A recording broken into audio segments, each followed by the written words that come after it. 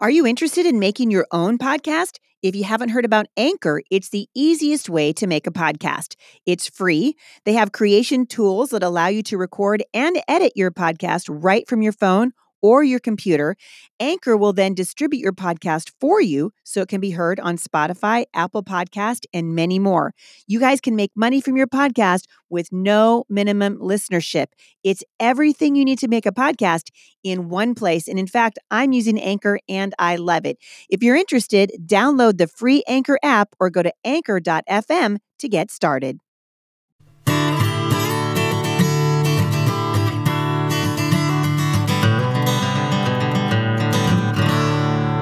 Hey, everybody. Welcome to the Busy Mom Podcast. My name is Heidi St. John, and I am the founder and the owner and the operator and the sometimes weary failure.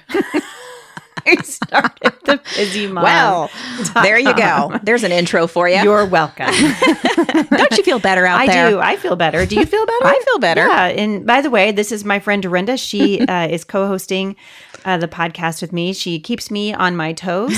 Several of you have asked why I kind of switched to having somebody help me on the podcast. And it's because Dorinda makes me a better podcaster. Honestly, I love talking to her. I love kind of kibitzing and going back and forth. And I hope you guys are enjoying it. We'd love to hear what you think about it. Love to hear your questions. We would. We would love for you to rate us over at iTunes because that brings up the podcast towards the top, and then more moms see it. Yes. And listen to it and are encouraged. And that's our goal is we want to provide encouragement. Yep. And if you need encouragement in your marriage or keeping your home organized and your days organized, Heidi, you've written a couple books. That is true. I wrote a book several years ago called The Busy Homeschool Mom's Guide to Romance. This book is not for homeschooling parents alone. At the time, I was ministering mostly to homeschooling moms. And so I part of the book slants a little bit that way, but it really is for anybody who is married. It's the story. It's kind of my story and what the Lord's taught me through some kind of painful experiences, and it's a powerful story. Well, marriage is work. It is, and when you've got kids, I mean that brings on a whole new level of challenges to keeping that marriage strong. Yeah, absolutely. And so the guide to romance, we always tell people, you might want to get your Kleenex out. This is actually a great book to read. Valentine's Day is just right around the corner, right? We finished with Christmas now. We survived. A moment of silence for surviving Christmas. Okay, I feel better. You really like those moments of silence, don't you? I think she just needs quiet. This woman just needs quiet. Because the voice is in my head. It takes like 15 minutes for him to stop talking to me, Dorinda. You're making me mad. Okay. But The Guide to Romance really is a great story. It's not a story. It's a book that you can read with your husband. Right. And we've had many guys come up to us at the booth when I'm speaking, or, they'll say, thank you so much. I read that book with, and your husband's going to have a lot of aha moments. Right. When you read this, he's going to look at you and go, now I get it. Now I get it. I know sometimes when I'm with you and we're in the booth and people come up, the men will come up, the husbands will come up and they'll want to buy that book for their wives. And it's just cracks me up every time. And they kind of they try to be all sneaky. Yeah. Can I slip you like $15 under the table and here's my address. Could you send this to my wife? Could she have won it somehow? This is kind of a big deal. Today, we really want to take an opportunity to talk to moms about something we don't always talk about. Right. And that is, some of us don't always like our kids. That's right. And we're just saying it. We're just going to say it out loud across the air.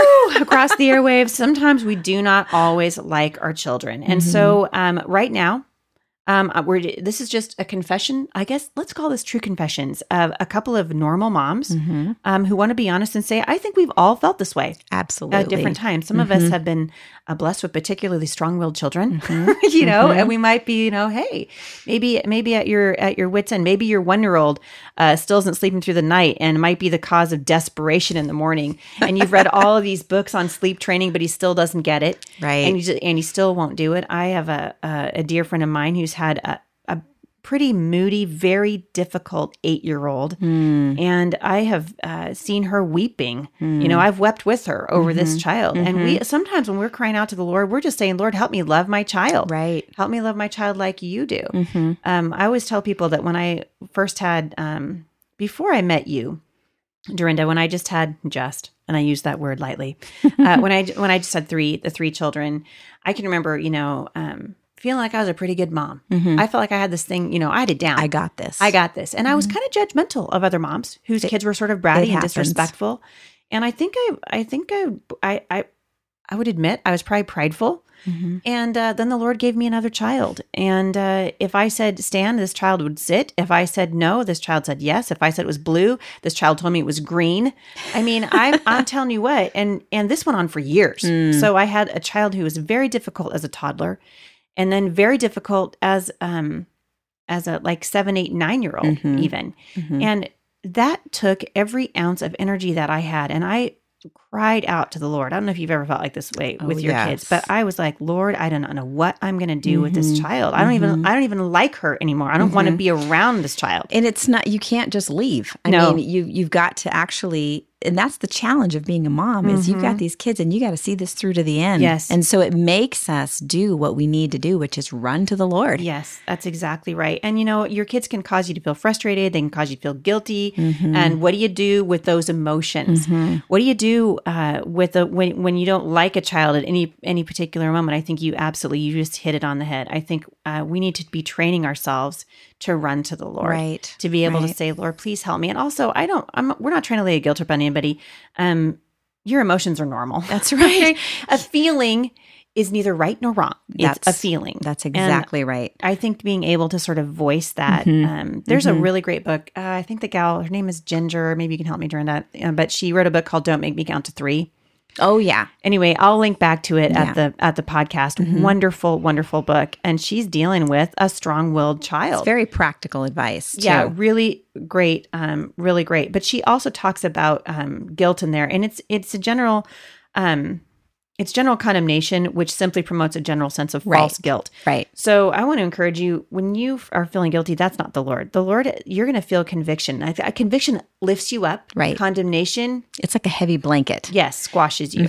And we talked about mothering from strength. And it's important when we feel that condemnation that we come out from under it and we realize that that's not what God has for us. Because when we parent from that, we're parenting again from weakness. Yep, like we talked about in the other podcast. And we don't want to do that. We want to be parenting from a place of strength. And Heidi, what do you think? Don't you think that sometimes when we don't like our children, it can be for different reasons? Oh, yeah. Yeah, and it can be one child one day and another one the next, And our kids know, I think, exactly where our weaknesses are, and they can sort of play into those weaknesses. And when they do that and we fall victim to it, then we get into this sort of cycle, and then we need to go ask God's forgiveness. That's right. Because we blew it. Right. But I think what a beautiful thing for our kids to see us come back to them and say, you know what?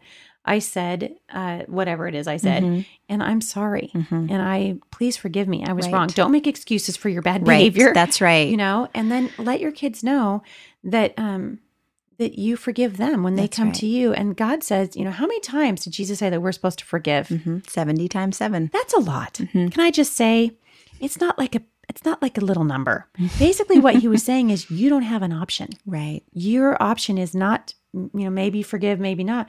God says, no, we need to always forgive. God is a God of forgiveness, and we need to receive his forgiveness when we blow it and move forward and ask him for help, just like our children do. Right. And they need to see us doing that. Have you ever found that sometimes when you're not liking your children, Yes. that it's because we've haven't kept the boundaries where they need to be, yes. that I've started to let go and not keep the same discipline, Really true. the same boundaries within the home, and the kids are feeling out of sorts, and then everybody's out of sorts, and that's probably one of the times that's probably happened the most, where I've just kind of inadvertently gotten lazy or whatever, I'm not You're just engaged, tired. or I'm tired, or I haven't been paying attention, and then all of a sudden everything's just whirling out of control. Yeah, it's that one thing that sort of snaps. It's that whatever that look or that attitude, and you realize this has been going on for a while. Yep. And then you try to address it, and it's a lot harder to address because you've been letting it go. It is. Yeah. And then other times, don't you think it's kind of a red flag that we need a break?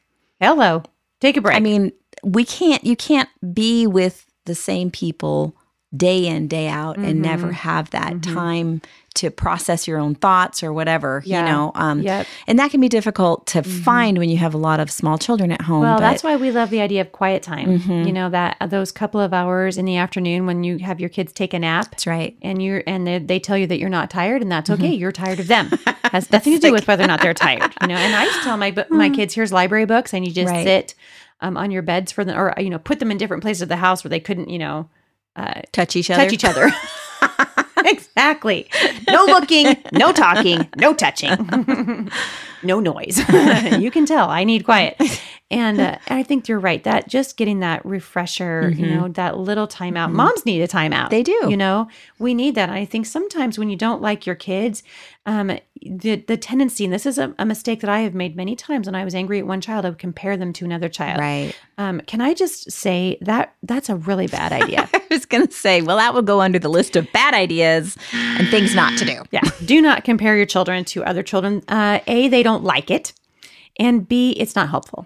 And so what happens is I think it just builds resentment. It certainly doesn't motivate them. No, to it's change. not motivating. It's not motivating. And the last thing we want to just encourage you to do is pray for your child. Pray for your child. Pray for your relationship with that child. Bring that child before the Lord. It is challenging having children. It is. And it's, you know, anybody who says, oh, I love my child all the time, but I've never had a hard moment, is lying.